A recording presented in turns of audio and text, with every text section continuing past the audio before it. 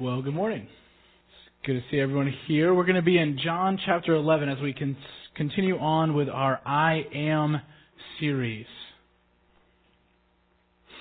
In John chapter 11, we find out that Jesus says, I am the resurrection and the life. Whoever believes in me, though he die, yet shall he live.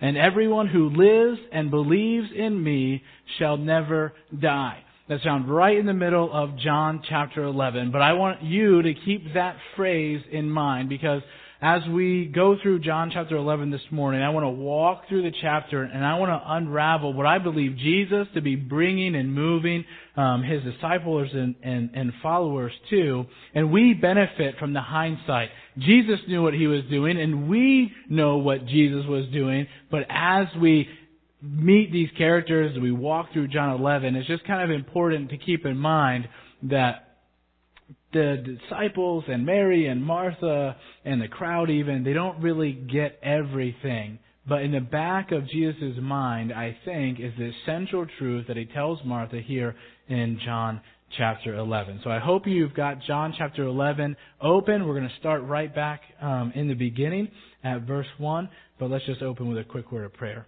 Dear Lord, I do thank You for Your word this morning. I thank You that it gives us life, that it teaches truth. I pray this morning that Your word would be honored, that we will look into it, that we would find life in it here this morning. We pray all these things in Your name.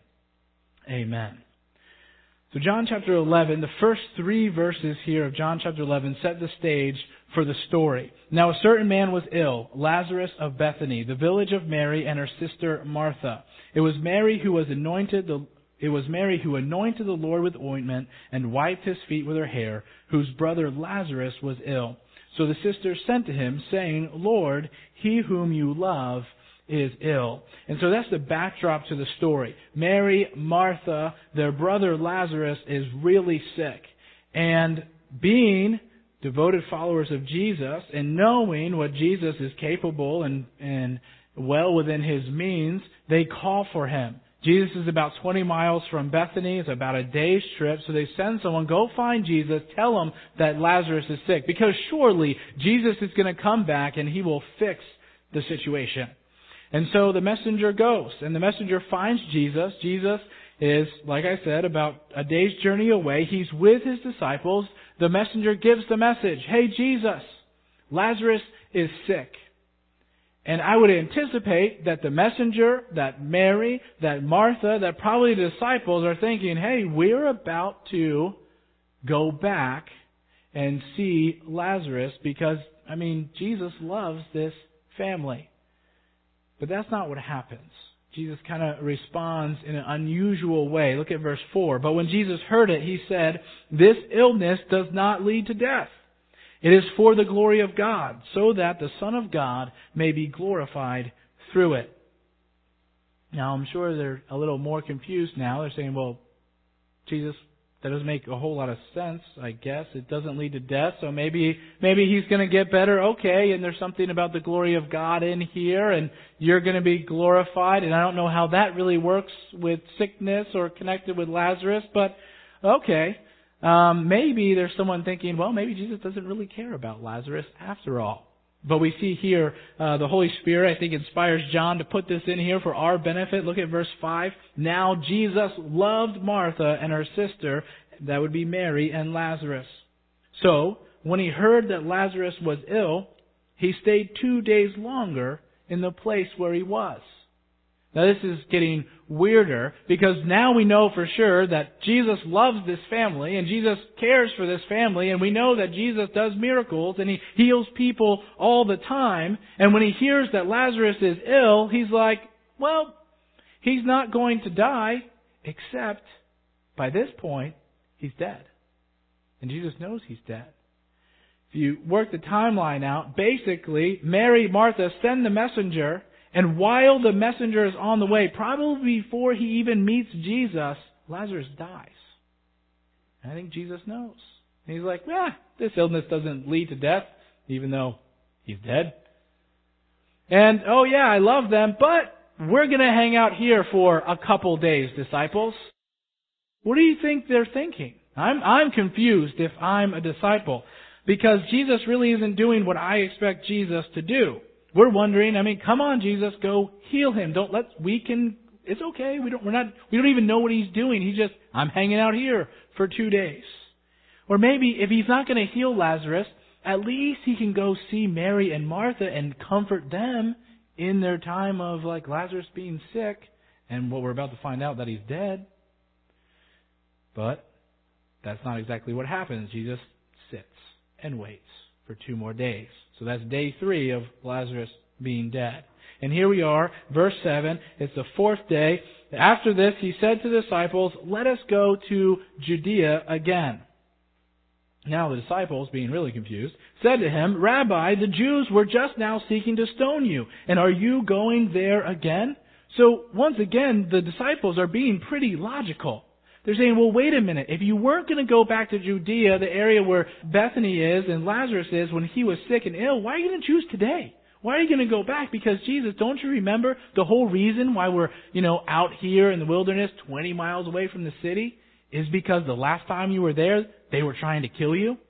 And the time before that when you were there in John chapter 8, they try to kill you then too? That's why we're out here, Jesus. So why today would you decide that you're going back to Judea? They're just going to kill you. So Jesus answered in verse 9, "Are there not 12 hours in the day? If anyone walks in the day, he does not stumble, because he sees the light of this world. But if anyone walks in the night, he stumbles, because the light is not in him." Oh, thanks, Jesus. That clears it up. We should walk during the daytime. That's not quite what he's saying. He's not just saying, don't travel at night because you're going to stub your toe on a rock. What he's beginning to teach the disciples, because we know I am the resurrection, the life is coming. What he's beginning to teach the disciples is that the place that you need to be is walking in God's will. And if you're walking in God's will and God's plan, then you don't have to worry about it. I'm not worried about going to Judea because I know God's got it under control. I know the plan for my life and it's okay. I'm walking in the light. I don't know if the disciples really got that yet, but you might be familiar with the name Corrie ten Boom. She understood this concept that Jesus was trying to teach the disciples. She says, there are no ifs in God's world and no places that are safer than other places. The center of His will is our only safety. Let us pray that we may always know it. She wasn't always safe, though. She was helping Jewish refugees in the middle of World War II hide from Nazis. And eventually, she was captured, imprisoned, shuffled between concentration camps. Her sister died there. So, what do you mean she was safe? Well, because safe doesn't reference our physical comfort. She knew she was safe because she was walking in the light, because she was trusting in Christ, because she was walking in the plan that God had for her. So she could say, there's no better place to be, even in the midst of chaos and torture. So the disciples, Jesus was telling the disciples, in a not so subtle way, stick with me, walk with me, stay in the light. You don't have anything to fear. So verse 11. After saying these things, He said to them, our friend Lazarus has fallen asleep, but I go to awaken him. The disciples, logically, said to Him, Lord, if he has fallen asleep, he will recover. Hey, good deal, Jesus. He's only sleeping. You don't need to go wake him up. I'm sure someone else can do that, and he'll probably wake up on his own. If he's sleeping, he's on the mend. So see, we don't have to worry about stoning and all that stuff. Let's just hang out here for another day, or week, or year, or two. But that's not what Jesus was talking about. Verse 13, now Jesus had spoken of His death, but they thought that He meant taking rest in sleep. So Jesus told them plainly, Lazarus has died. Clearest scripture we've come to so far. Lazarus is dead. No, he's not sleeping. He's dead. D-E-A-D, dead. That makes perfect sense. I'm going. Lazarus is dead. We all got to go. And then He says this, verse 15. And for your sake, I am glad that I was not there, so that you may believe. But let us go to him. Wait, what, Jesus? I had you on Lazarus was dead, But now you're saying you're glad that you weren't there? He wasn't glad that Lazarus was dead. But what did he say? He was glad for the disciples' sake, because he's in this teaching ministry. And he's about to show the disciples something. Hey, I'm glad that I'm here with you, because it's going to be for your benefit, the events that will unfold in the rest of the chapter. So Thomas, I love this verse, called the twin, said to his fellow disciples, "Let us also go, that we also may die with him."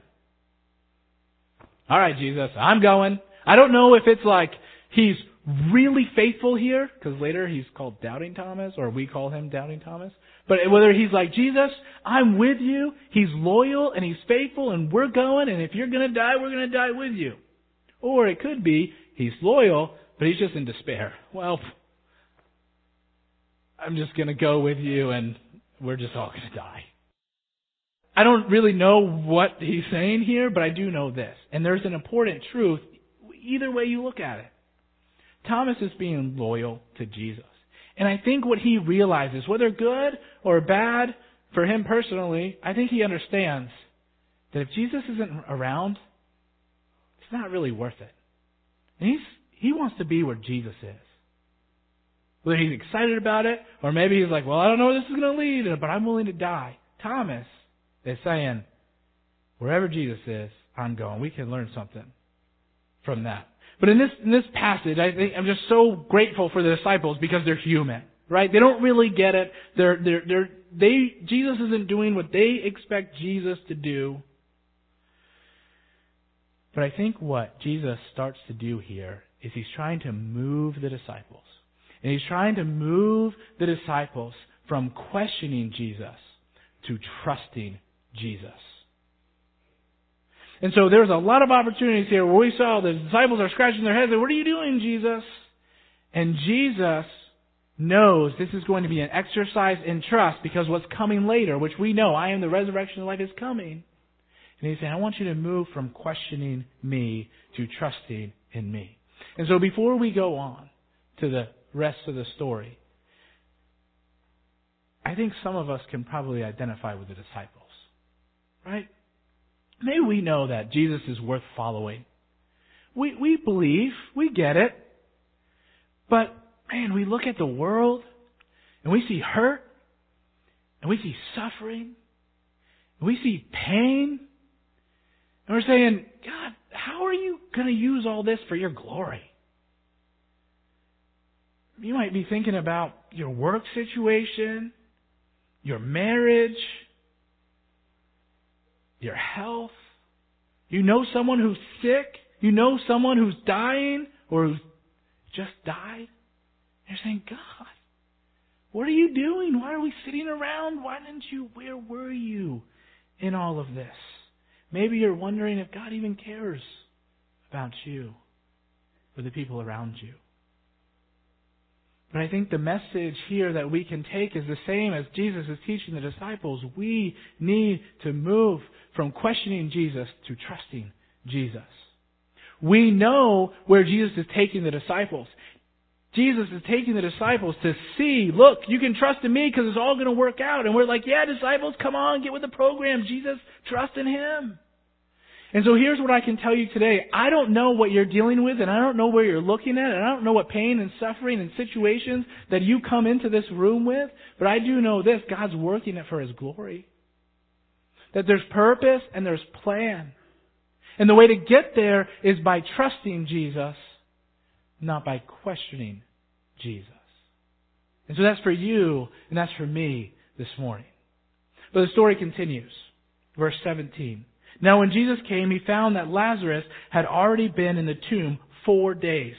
Bethany was near Jerusalem, about 2 miles off, and many of the Jews had come to Martha and Mary to console them concerning their brother.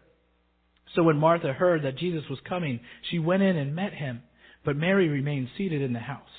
Martha said to Jesus, Lord, if you had been here, my brother would not have died. And here, I'm like, yeah, Martha, I get it. I'm right there with you. Where have you been, Jesus? We told you that Lazarus was sick, and the messenger came back and you said, yeah, this illness doesn't lead to death, but Jesus, he's dead. Were you wrong?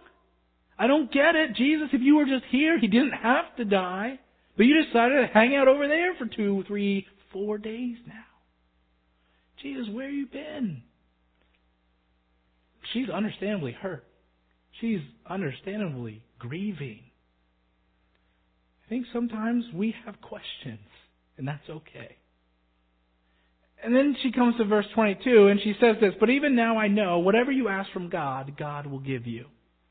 It's kind of an interesting verse here. And this is like a glimmer of faith. Like, well, Jesus, like I know God will if you just ask Him. But really what I think is happening here is she knows what she's supposed to say to Jesus. I think she knows how to sound religious. I think she's a believer. I think she has faith in Jesus. But I think it's kind of just wrote, well, God, can't you do something, or ask God to do something? And I think that builds here in a second. In verse 23, so Jesus responds and He says, "Your brother will rise again."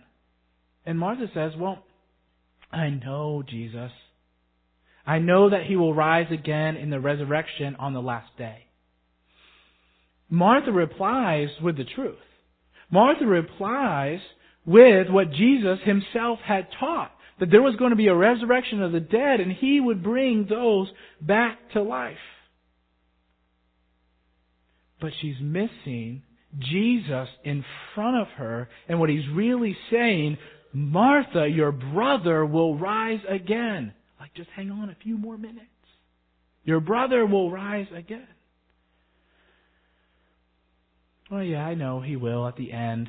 It's kind of like another one of these platitudes. And sometimes we do it too, and especially funerals. Well, one day you'll see them again. And it's true. I don't know if it's helpful, because I think Martha, if she's human, or maybe I'm just me, but when Jesus is like, well, you're going to see Him one day. I'm like, yeah, Jesus, I know I'm going to see Him one day, but He's dead today and I'm hurting today. And if you would have just been here a couple of days ago, we wouldn't have this conversation, Jesus. That's what I think this is here. And so Jesus looks at her in verse 25. "I am the resurrection and the life. Whoever believes in Me, though he die, yet shall he live. And everyone who lives and believes in Me shall never die." Do you believe this? She said to Him, "Yes, Lord, I believe that You are the Christ, the Son of God, who is coming into the world." And before we get to Martha's response, just take note of, here is the text, here is the main thrust of what I think applies to everyone across the board in this passage. I am the resurrection and the life. What does Jesus mean when He says that? Well, first, I think He does mean, I bring hope to your brother Lazarus, and everyone who is dead and everyone who will die. Jesus being the resurrection and the life means that everyone who believes in Him will never die. This is the truth that Martha's holding on to. I know one day I will see Lazarus again, because I believe, and I will be with him. We will both be raised up on the last day. But Jesus isn't just speaking about a future promise. A future promise of a resurrection and a future promise of eternal life. Jesus says, I am the resurrection and the life. As in, Martha, I am standing right here before you, and I am the resurrection and the life. I'm not talking about the future right now, Martha. That's true, and that's good, and I want you to hold on to that. That's hope for you. But I am standing here in front of you, Martha, and I am the resurrection and the life. And what it tells me is that this promise and this truth is not just about a future promise, but it's about a present reality. When Jesus says that everyone who lives and believes in Me shall never die, that implies that everyone who believes in Him immediately begins to live in light of eternity. And it's something that affects our everyday and gives us hope for the future. But the other thing that is true in this passage that's inescapable is the fact that this future promise and this present reality cannot be found outside of Jesus. Jesus is the resurrection and the life. We cannot experience either one of those things if we don't know Him personally. So Martha was focused on the truth of the future resurrection, but what she missed was the application that was standing right in front of her. And I think where Jesus wants Martha to move is moving from an intellectual faith to an intimate faith. And the truth that Jesus is revealing to Martha is you can not only know these truths in your head and hold them for the future, but you can experience these truths now, today, in your present. Why do I say Martha has an intellectual faith? I think she believes. But I think it's a lot of head knowledge. And I think it's a lot of stuff that she's learned and picked up, but it hasn't quite gone as deep as Jesus is driving her to go in her faith. And I say that because if you look down to verse 39, Jesus is about to perform the miracle of all miracles. He says, take away the stone because we know He's about to raise Lazarus from the dead. But there's one voice of objection. Do you know who it comes from? Martha. And do you know what she says? Don't move the stone. There's going to be an odor. He stinks, Jesus. Don't roll. What are you doing? And this is what we see. Martha was correct about God listening to Jesus. Martha was correct about the resurrection of the dead. Martha was correct about Jesus being the Christ. But when it came time for the promises of God to impact her present reality, her faith was exposed and she says it turned into a practicality. Wait a minute. He stinks. Jesus asked, do you believe this? And Martha kind of sidesteps the question and answers, yes, I believe you're the Son of God. You're the Messiah. You're the Christ. You're the one coming into the world. This is a profound statement. It rivals Peter's confession of faith. It's absolutely rock solid and true, and I believe she believes it. But Jesus asked her, do you believe this? Or do you know this? But I wonder, before we get too hard on Martha, if we display some of these tendencies in our life. Especially here at Chapel of the Lake, a lot of us, we grew up in church. We know church. We go to Sunday school. We memorize Bible verses. We help at VBS. We sing songs. We know it. We believe that Jesus is our Savior, and we believe that He is the resurrection and the life. But maybe sometimes you come in here and you see someone who's just connected with worship and you're just like, man, I don't know what that is. Or you hear about how someone is talking about how God is just working in their lives and they're experiencing this walk with Him, and you're just like, yeah, I read my Bible. Or maybe you hear someone praying and just as they pray and lift up their voice to God, you're saying, man, maybe I'm missing something. I'm not saying you don't trust in God or you're not saved or you're not a Christian. But I just wonder if there's a place where we can move deeper. I wonder if there's a place in my life, in your life, where we can take the things we know in the intellectual faith and we can drive them deeper into our heart. Where our faith becomes more of an intimate faith with the person of Jesus Christ, as if He was standing in front of us saying, I am the resurrection and the life. Could we have a conversation with Jesus if He walked in this morning? Jesus says, everyone who lives and believes in me shall never die. Knowing that Jesus is the resurrection and the life moves us to knowing Him more intimately today. I need to say what the psalmist says in Psalm 73. But for me, it is good to be near God. I have made the Lord God my refuge, that I may tell of all your works. The story continues. We're in verse 28. When she had said this, she went and called her sister Mary, saying in private, the teacher is here and is calling for you. And when she heard it, she rose quickly and went to Him. Now Jesus had not yet come into the village, but was still in the place where Martha had met Him. When the Jews who were with her in the house, consoling her, saw Mary rise quickly and go out, they followed her, supposing that she was going to the tomb to weep there. Now when Mary came to where Jesus was and saw him, she fell at his feet, saying to him, Lord, if you had been here, my brother would not have died. The same complaint, the same words of Martha. Their sisters, they had just been mourning their brother. This was obviously a topic of conversation. If only Jesus was here, we wouldn't be in this situation. But notice, Jesus responds differently. He doesn't engage her in an intellectual debate. He sees Mary where she is. He looks at Mary and he sees that she's broken. She's hurting. She's crying. She's grieving over the loss of her brother. And look what Jesus does. Verse 33. When Jesus saw her weeping, and the Jews who had come with her also weeping, he was deeply moved in his spirit and greatly troubled. And he said, Where have you laid him? They said, Lord, come and see. Jesus wept. So the Jews said, See how he loved him. I think this is so significant because in just a few moments, Jesus is about to raise Lazarus from the dead. But notice what he doesn't do. He doesn't go to Mary and say, Mary, stop crying. I'm about to perform a miracle. It's not that big of a deal. Don't worry about it, Mary. I'm here. I can fix your problems. Don't worry. Just trust in me and everything will be good. That's not what Jesus does here.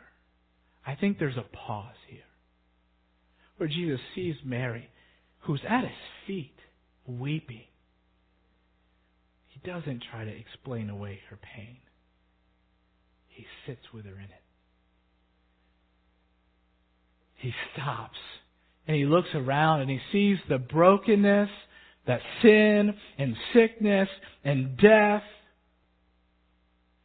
and he's moved, stirred up inside. I don't think he's angry at death. He's using death to bring glory to God in this chapter. But I think he sees the people whom he loves most hurting. And it cuts. Yes, Jesus is the resurrection and the life.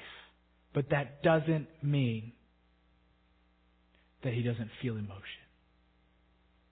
That he can't relate to our pain. That he doesn't know our sorrow.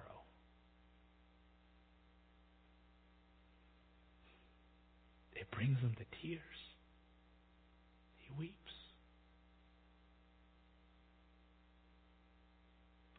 Some of us are like Mary.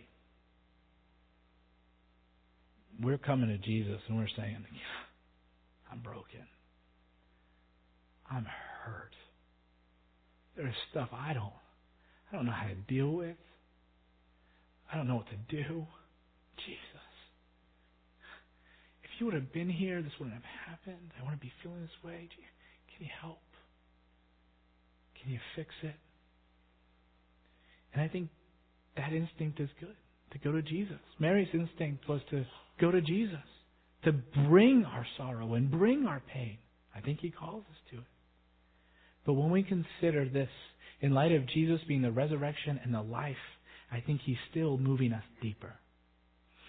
And I think he's moving Mary to go a little deeper. Instead of looking to Jesus for comfort, it's a mover to finding Jesus as her comfort. And that there's a difference there. Where we don't just go to Jesus expecting him to fix our pain, but we go to Jesus because when we're with him, he is our comfort. The person of Jesus is our comfort.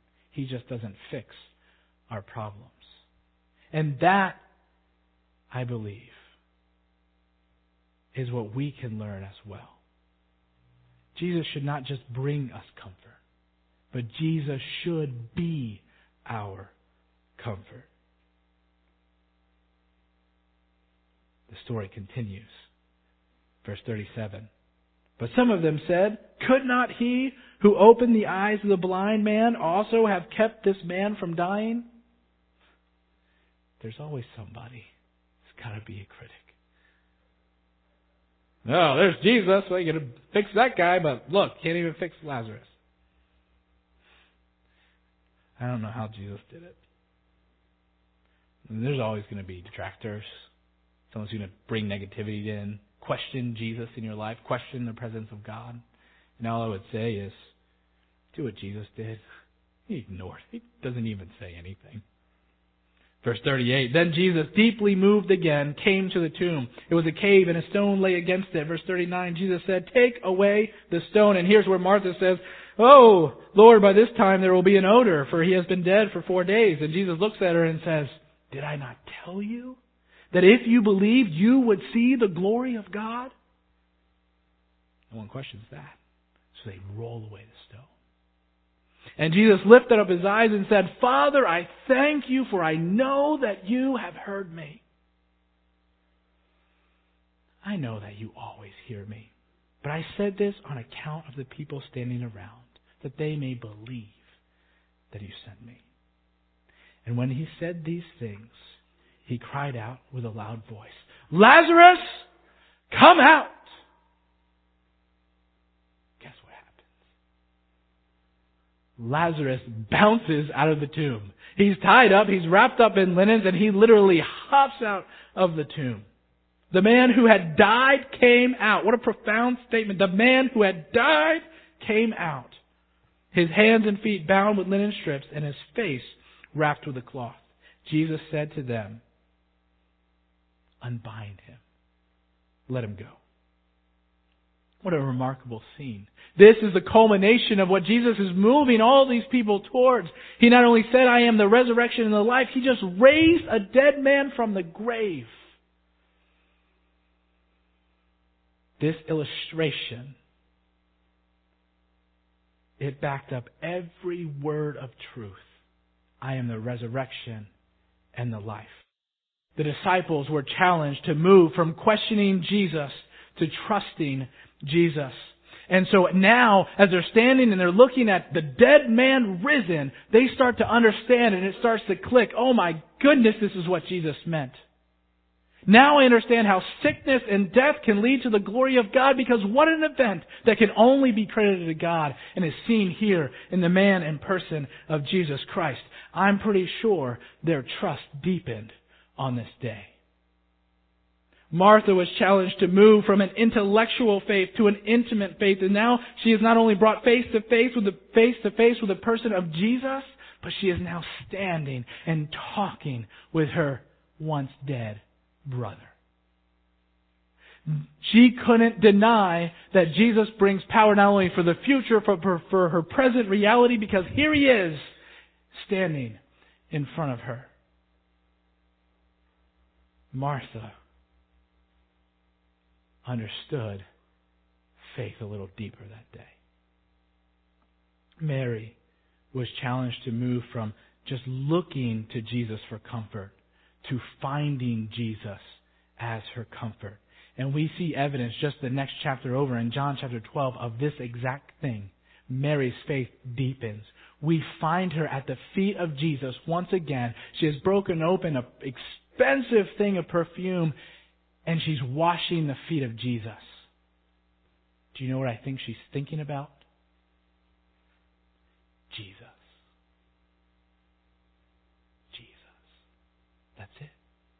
Because she's realizing that her comfort, her identity, and everything about who she is wrapped up in the person of Jesus Christ.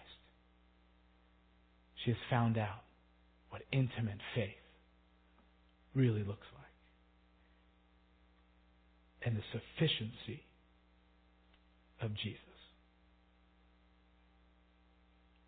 And as we end, we see the last group. There's a last group here. It's in verses 45 and 46. There's a crowd. This is the crowd of Jews that follow Mary. They're mourning. They expect to just see her go bury or mourn for her brother. Then all of a sudden they see this happening. And we're saying, man, if I was there, I'm believing. Every person should believe in Jesus. 45, many of the Jews, therefore, who had come with Mary and seen what he did, believed in him. They did. Many did. But, verse 46, some of them went to the Pharisees and told them what Jesus had done. You know, some people today say, man, if God would just give me a miracle, I would believe. I don't think you would. And this is why. We're saved by faith. We're saved by grace. There's many who saw it and believed. There's some who didn't. And the question ends up before every one of us, do you believe? Disciples, do you believe? Martha, do you believe? Mary, do you believe? Crowd, do you believe? Lord knows Lazarus believed. Do you believe?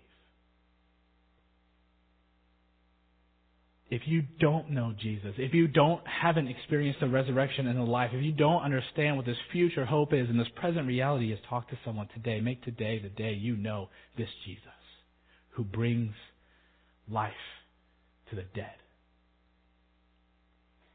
If you are a believer, if the answer to do you believe is yes, my next question is, where is God moving you?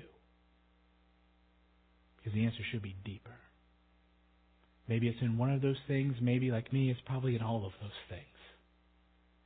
Deeper. How can I then pursue God to go deeper?